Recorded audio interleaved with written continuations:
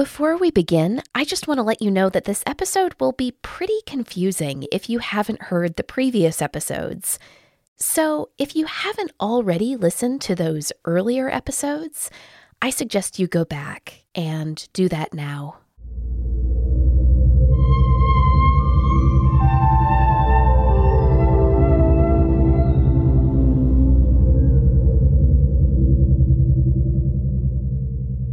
Throughout this season, we've been dunking on the concept of theory of mind and the role it has played in autism research.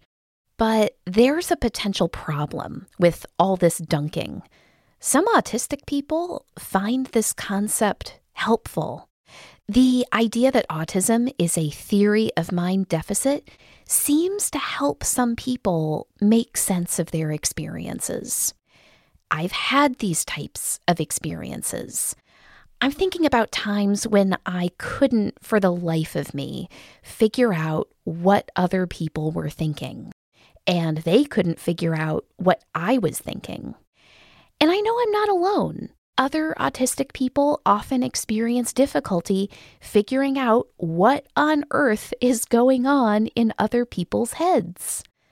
Joanna, does this seem like the type of experience that can be explained by a theory of mind deficit? Even after all of our talking about theory of mind and theory of mind deficit, I'm not so sure.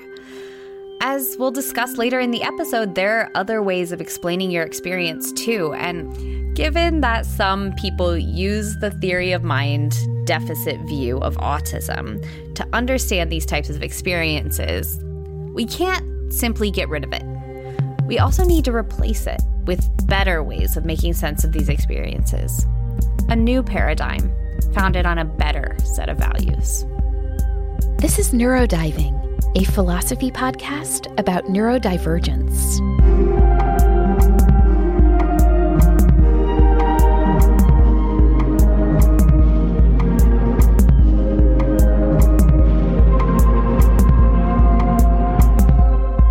I'm Amelia Hicks. And I'm Joanna Lawson. In this episode, we ask, what are some better paradigms for understanding autistic people's experiences with perspective taking? As we've already discussed in previous episodes, there are many problems with the theory of mind deficit view of autism. The research supporting this view of autism is plagued by methodological failures, and the view itself harms autistic people. For one thing, a theory of mind is often regarded as an ability that sets human beings apart from other animals. As a result, the theory of mind deficit view of autism can dehumanize autistic people. Here's Travis Lacroix, who you'll remember from our previous episode, describing the relationship between dehumanization and the theory of mind deficit view of autism.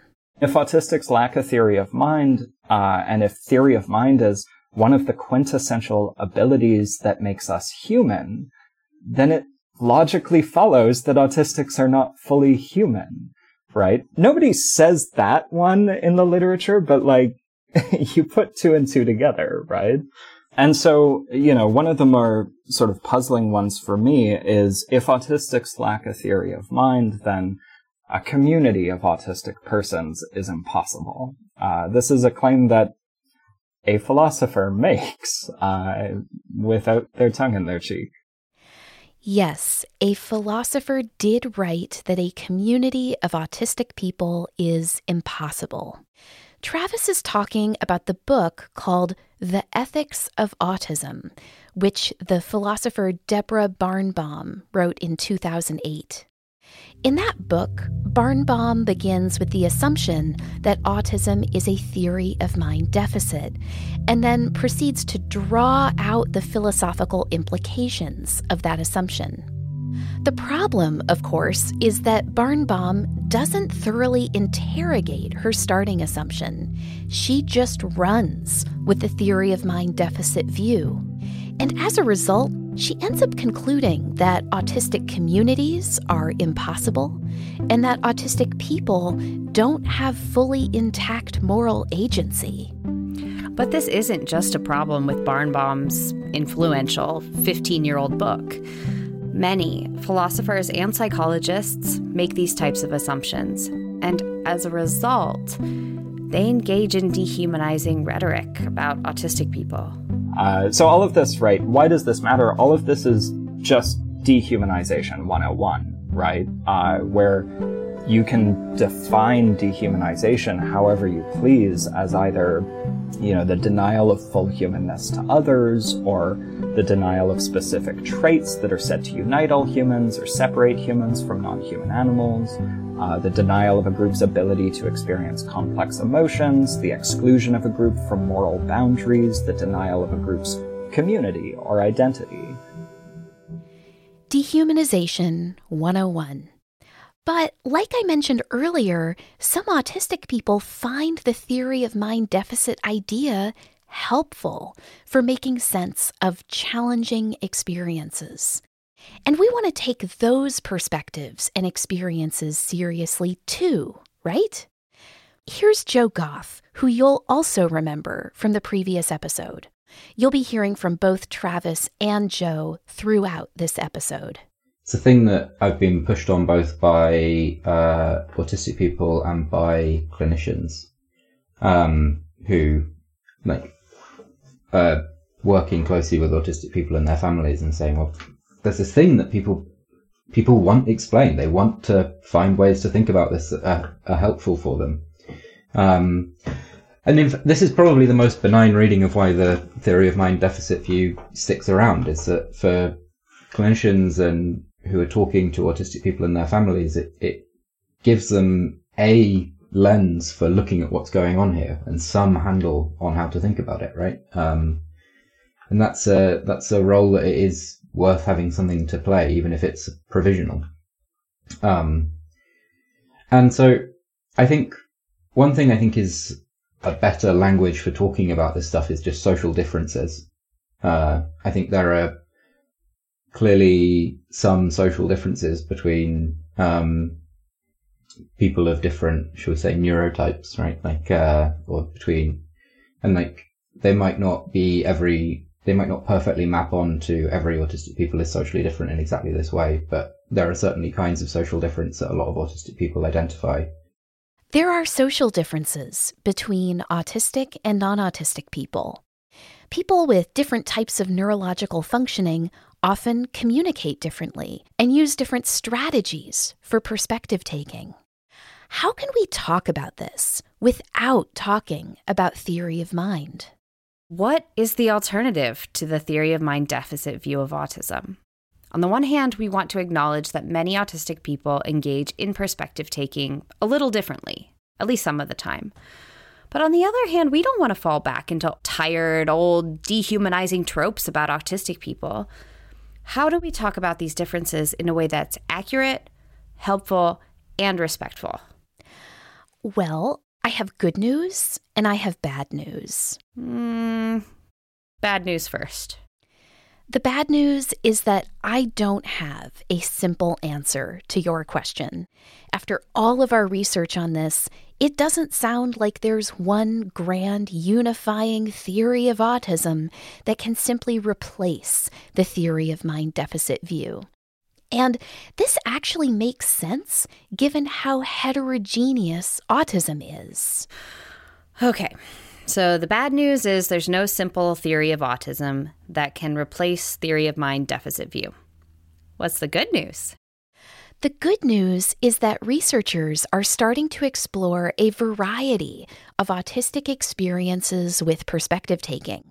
And as a result, we're beginning to see new research that offers several ways of understanding how different people engage in perspective taking. So it sounds like there are actually several different theories related to autistic perspective taking that researchers are starting to work on. Right. Some of these alternative theories are sociological because they focus on dynamics that emerge during social interaction. Some of these theories are more psychological because they focus on how individuals process information. And some of these alternative theories are almost physiological because they focus on how sensory processing influences a person's understanding of mental states. So, what's a sociological theory that helps explain autistic people's experiences with perspective taking?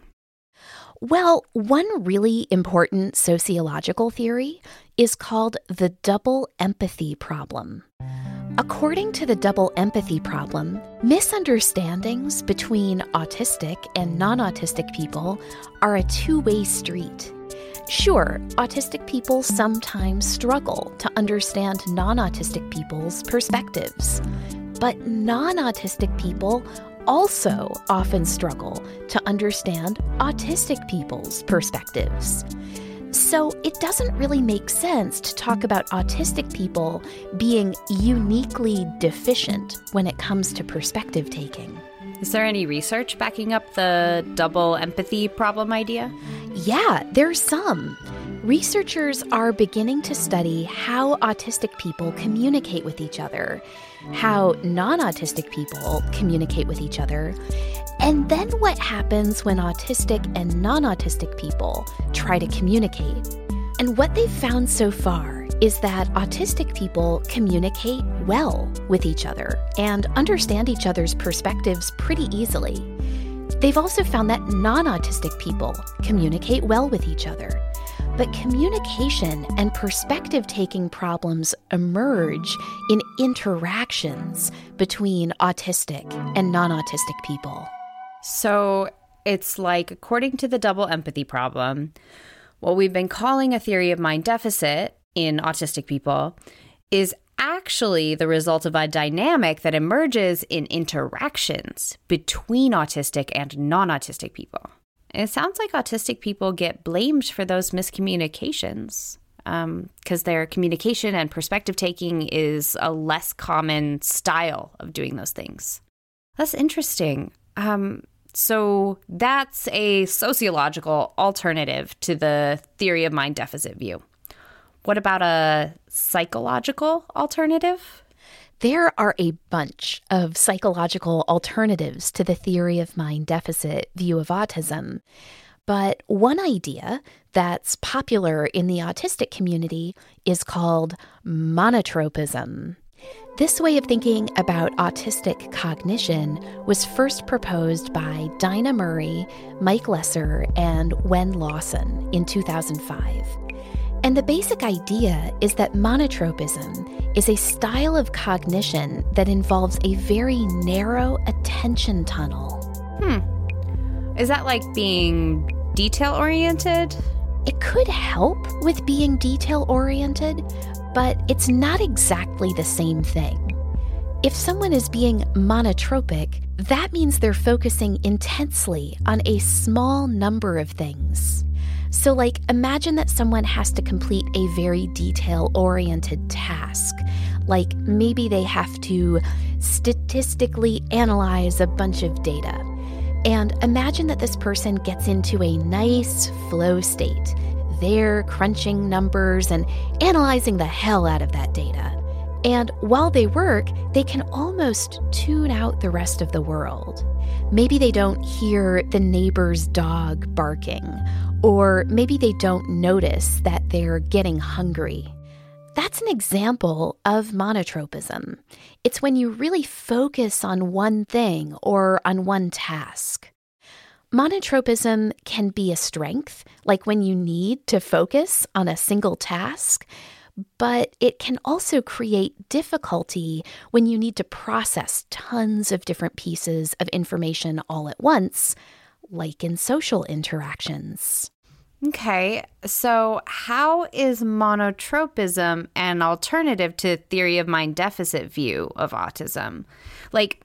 How does really focusing on one thing lead to a different style of perspective taking? Well, often figuring out what another person is thinking requires taking in a huge amount of subtle information from a variety of different sources.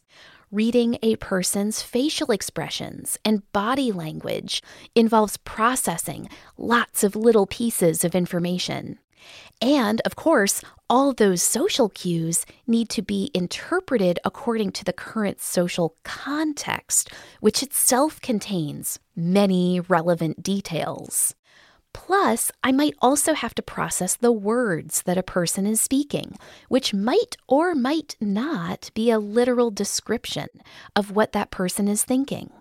So if I rely on monotropic thinking, processing all those tiny details from all those different sources of information is going to be a long and laborious process.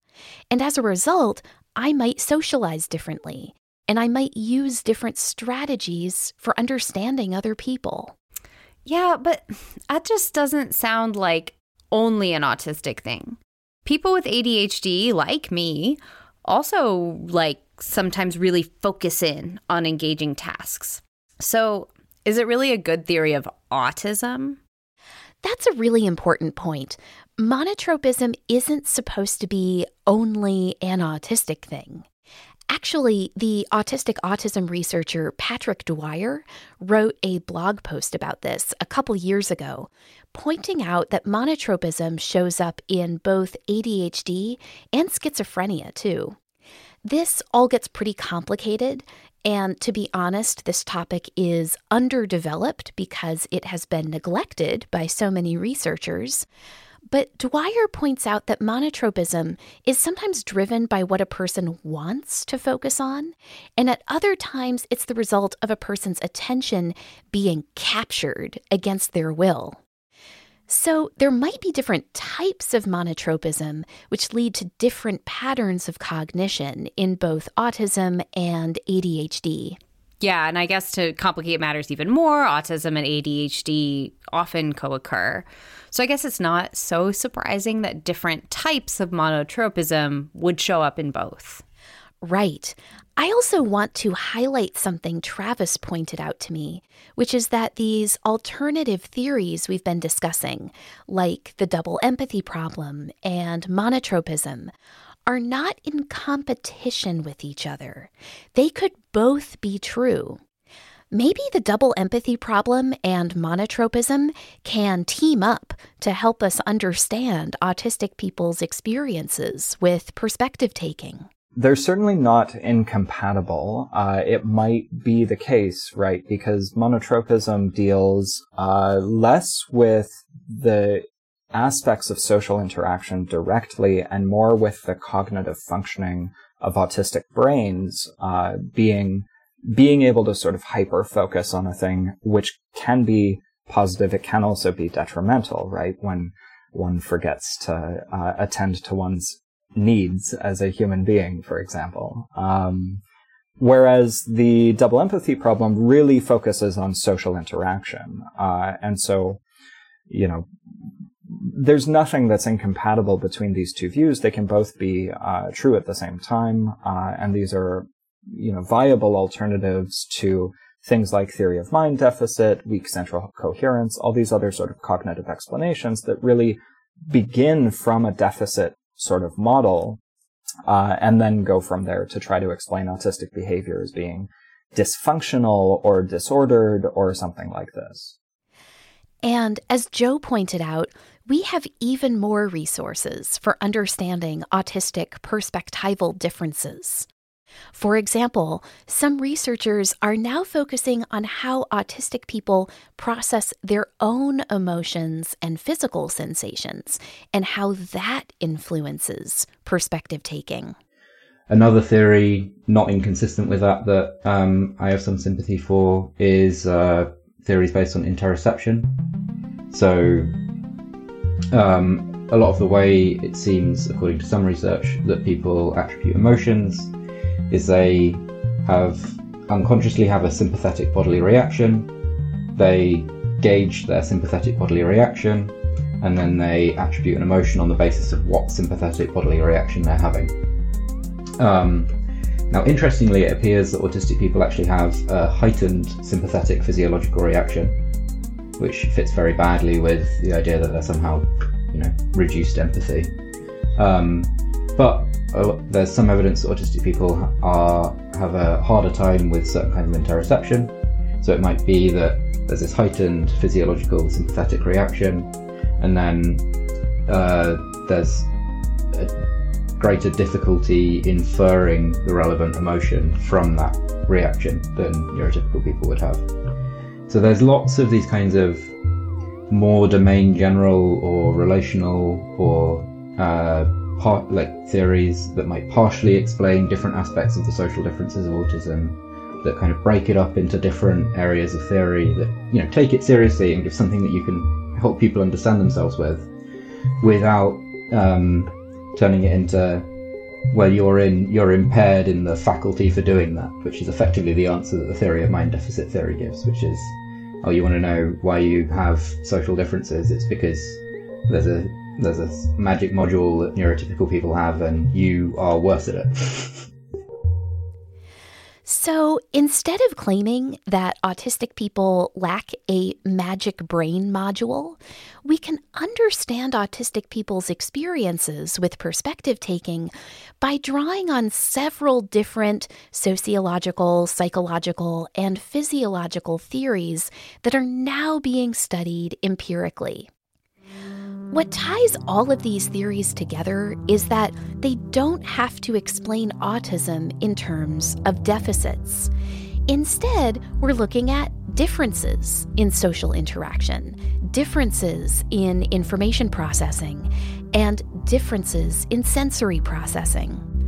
Now, you might be thinking that the move from deficits to differences isn't a big deal, but it's actually a huge deal, because it reflects a change in the values that drive scientific research. When we think about autism in terms of deficits, our thinking reveals a certain set of value assumptions that influence autism research. And when we start to think about autism in terms of differences, we adopt a new set of value assumptions, and we begin to develop new approaches to researching autism. One common thread in all of these new lines of research is that they don't require thinking in terms of deficits or disorders. These new lines of research are often explicitly motivated by a particular set of values, like the value of human neurological diversity. But is it bad for science to be so obviously driven by value commitments? Isn't science supposed to be objective? But, feminist philosophy of science in particular, since the 1980s at least, there's other philosophers of science earlier than this, but many philosophers of science have sort of rejected the value-free ideal of science, saying, no, actually, when we're cooking up scientific theories, when we're doing experiments, when we're trying to confirm hypotheses, and so on and so forth, all of our actions are deeply value-laden. So values play a huge role in scientific inquiry at basically every stage of the pipeline. So you might think, of course, choosing which research projects to work on in the first place are going to be value-laden insofar as you're going to depend on your own interests, right? What you find interesting, but also maybe what you can get funding for. And so that's going to have to do with the values of funding agencies, what they care to give out grants for and things like this. So that's undeniably value-laden. But the actual process of doing the experimental work, getting experimental or empirical data, interpreting the data, all of that sort of stuff is supposed to be free from certain types of values, right? Things like personal values or political values or social or cultural values. So those who reject the value-free ideal of science suggest, for a number of different reasons, throughout the sort of history of the literature, that actually no, these kind of personal values, political values, social values, things like this, deeply influence science at sort of every stage of that pipeline, regardless of whether it's picking a project, but also actually doing the scientific work that you need to do. Things that are typically thought to be objective are just not. They're heavily influenced by the values that we have as human beings. Value-free science is impossible. Our values influence what we study and how we study it. And when we try to do totally objective science, we simply end up importing socially dominant values without even realizing it. So let's give an example. Feminist philosophers have repeatedly pointed out that science and medicine often tacitly assume that the norm for a human is a male human. And that's a value assumption, which can have tragic consequences. The value assumption is the reason why women often don't know they're having a heart attack. Because the so-called classic symptoms of a heart attack, such as pain in the chest area, are in fact less common in women, even if they're classic in men. Travis thinks that something similar happens in autism research. Researchers often import value assumptions about autism into their work without even realizing it. So the standard sort of framing of autism is that of a medical pathology, right? A disorder or a condition, which of course leads to things like stigmatization, dehumanization, abuse, harm, and trauma, and so on. And so another autistic scholar, Nick Walker, refers to this standard frame as the pathology paradigm. And that's the sort of status quo for a lot of autism research. And so basically the idea here is that there is one right or normal or healthy way for human brains and minds to be configured or to function. And if your neurological configuration or functioning diverges substantially from this dominant sort of standard, then there's something wrong with you, right? That's deeply value-laden because it's taking a dominant neurotype and saying this is the right way. And so we'll just, get rid of the tails of this kind of standard distribution or normal distribution, and we'll say you need to fit within this mold or something. That's a value judgment. So in contrast, what Nick Walker refers to as the neurodiversity paradigm assumes that there is diversity among human minds and that this diversity is natural, healthy, and indeed valuable for human diversity. And so in light of this, there's no normal or right way for a human mind to be, in the same way that there's no normal or right gender or ethnicity. It just seems like a category mistake. But of course, the social dynamics that manifest in regard to other forms of human diversity, things like diversity of race, culture, gender, sexual orientation, these sort of dynamics include the dynamics of social power relations, so social inequality, privilege, and oppression, as well as the dynamics by which diversity, when it's embraced, acts as a source of creative potential within a group or society.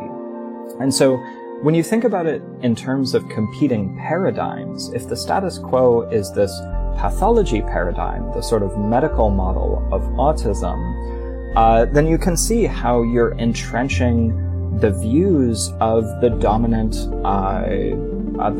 neurotype in society. And that's a deeply value-laden decision. Whereas if you deny the sort of pathology paradigm and embrace neurodiversity, then you can start to see the way in which the social dynamics operate such that autistics or other individuals who are neurodivergent are an oppressed group and are a minority group and, suffer at the hands of this sort of entrenched kind of dominant view or this dominant neurotype. Travis pointed me towards a great example of the pathology paradigm in action. A couple of years ago, some researchers studied differences in moral decision-making between autistic and non-autistic youth. But because of the researchers' value assumptions, they interpreted their data in a way that was totally bizarre.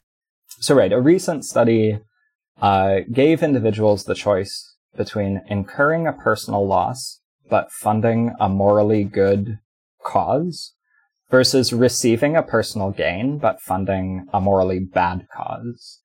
And what they found was that autistics were more likely than non-autistics to support the good cause at a personal loss. And moreover, they found that autistics made the same choice even when the choice was private and no one would know if they chose to support the bad cause for personal gain. Whereas in private, non-autistics tended to switch their choice to funding a morally bad cause for personal gain. So in public, non-autistics will take a loss to support a morally good cause or not support a morally bad cause. But in private, when no one's watching, they'll take that personal gain. Whereas autistics will do what you might think as the morally correct thing in both cases, right? They don't switch is the point. And so you might think, right, like suppose you just got that evidence and you think, okay, now it's time to write a discussion section of our paper. What does this imply? What can we think about? So you might think the result seems to suggest that autistics have a stronger moral compass, for example, than non-autistics, because they won't support the bad cause regardless of whether it's public or private, despite the fact that it incurs a personal loss to them. But of course, these researchers in their discussion section claim that these findings demonstrate that autistics have a low theory of mind. They suggest that autistic individuals, unlike healthy control subjects, which is the language that they use in that paper to describe the neurotypical participants, they suggest that autistic individuals, unlike healthy control subjects, blurred the distinction between private and public conditions while making moral decisions, which they think is consistent with theory of mind deficit hypothesis. Like, I don't understand when I'm being observed or something like this, and so I can't distinguish between public and private. And they go on to say that their results confirm that autistic individuals do not appear to consider their social reputation when making immoral or moral choices consistently across contexts. So basically, they conclude from the data that they get that autistics are unable to recognize situations when making a moral transgression is beneficial and without social reputation cost. So just think for a second about what the default here is that the objectively correct answer from the point of view of these researchers is that, of course, if nobody's looking, you do the thing that is personal gain, right? Because that's good for you or something, and nobody's going to find out. So who cares? Our values will always shape our science. And so the best we can do is reflect on our values and reason about the ways in which those values are shaping our science. And that's why philosophically minded people everywhere need to contribute to autism research. My conversation with Travis reminded me of my conversation with Chloe Farahar, who you heard way back in episode 1.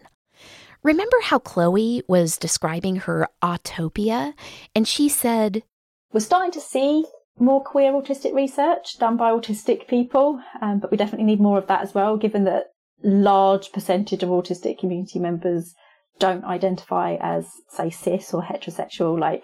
More needs to be done around that, but not around the why. Why does it matter, right?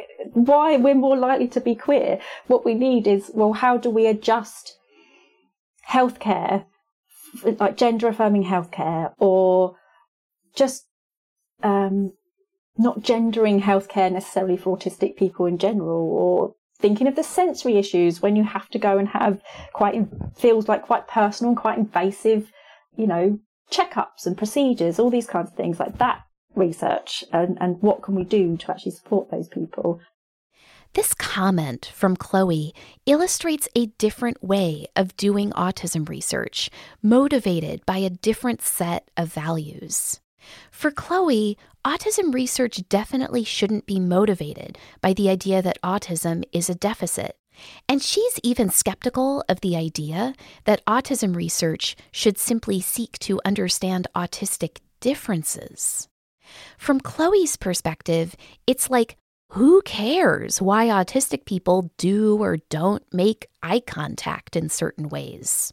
Even if we figured out the answer to that question, that knowledge wouldn't benefit anyone. Because, learning for learning's sake, okay, that might be useful for some things, but not when we're dealing with humans, I don't think. Instead, Chloe hopes for research that focuses on practical benefits.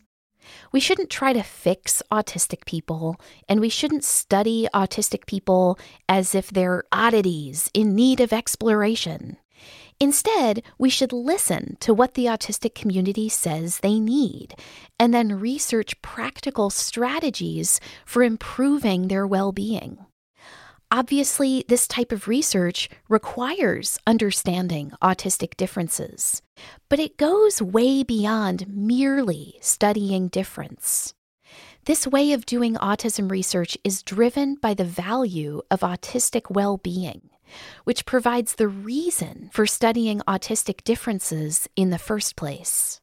So, Chloe productively irritates the field of autism research by challenging researchers to think deeply about the values that drive their science. Travis is definitely in favor of interrogating the values that lie at the foundation of autism research in order to promote autistic well-being. In fact, that's exactly what he thinks philosophers ought to be doing.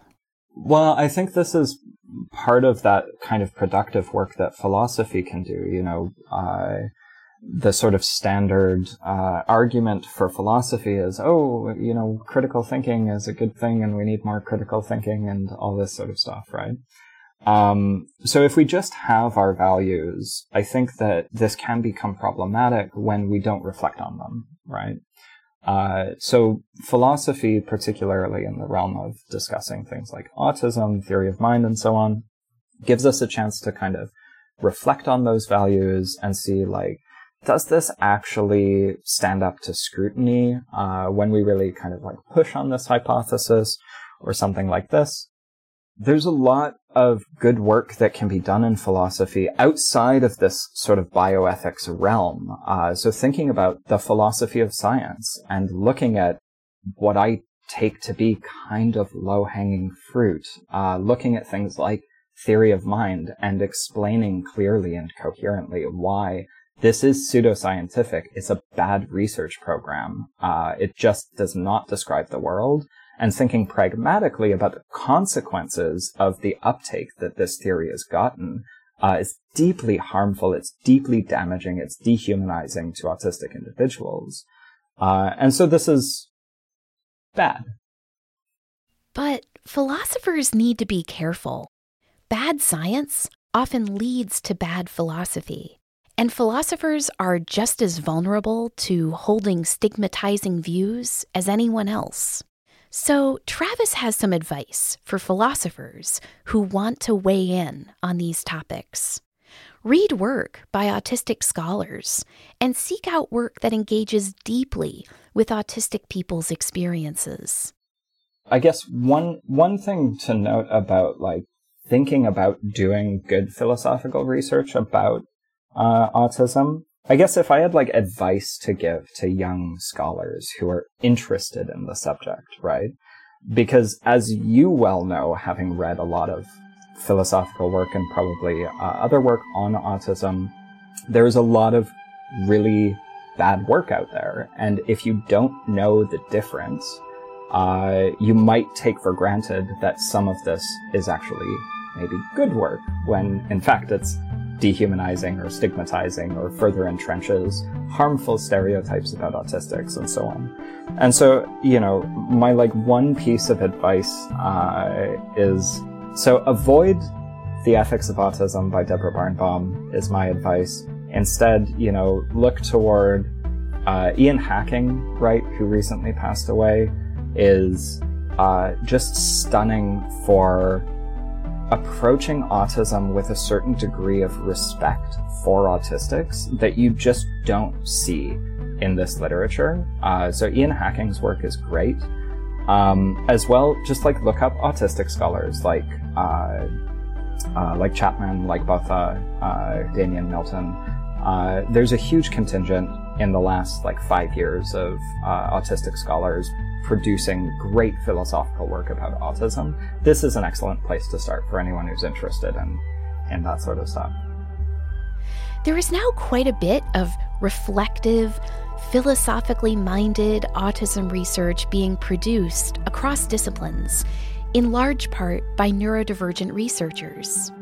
So, for those of you who want to start researching the philosophy of autism yourselves, Travis suggests you begin with authors like Monique Botha, Robert Chapman, Damian Milton, and Ian Hacking.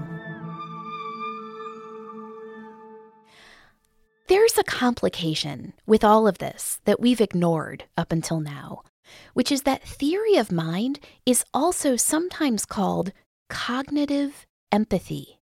There's this vague idea that theory of mind is related to, or part of, or necessary for empathy in general. And this vague idea, combined with the theory of mind deficit view of autism, has led to the stereotype that autistic people lack empathy. And lacking empathy sounds scary. It sounds bad. Empathy seems like the type of thing you have to have in order to be a good person. But these ideas about autism and empathy are misguided. In the past several episodes, we've learned about the theory of mind deficit view of autism and its many shortcomings. And we've explored some alternative ways of understanding autistic styles of perspective taking. But in upcoming episodes of Neurodiving, we'll turn our monotropic attention over to empathy, a related vague concept with big implications. We'll look at different ways of conceptualizing empathy and learn about how autistic experiences of empathy challenge our everyday assumptions about empathy and morality.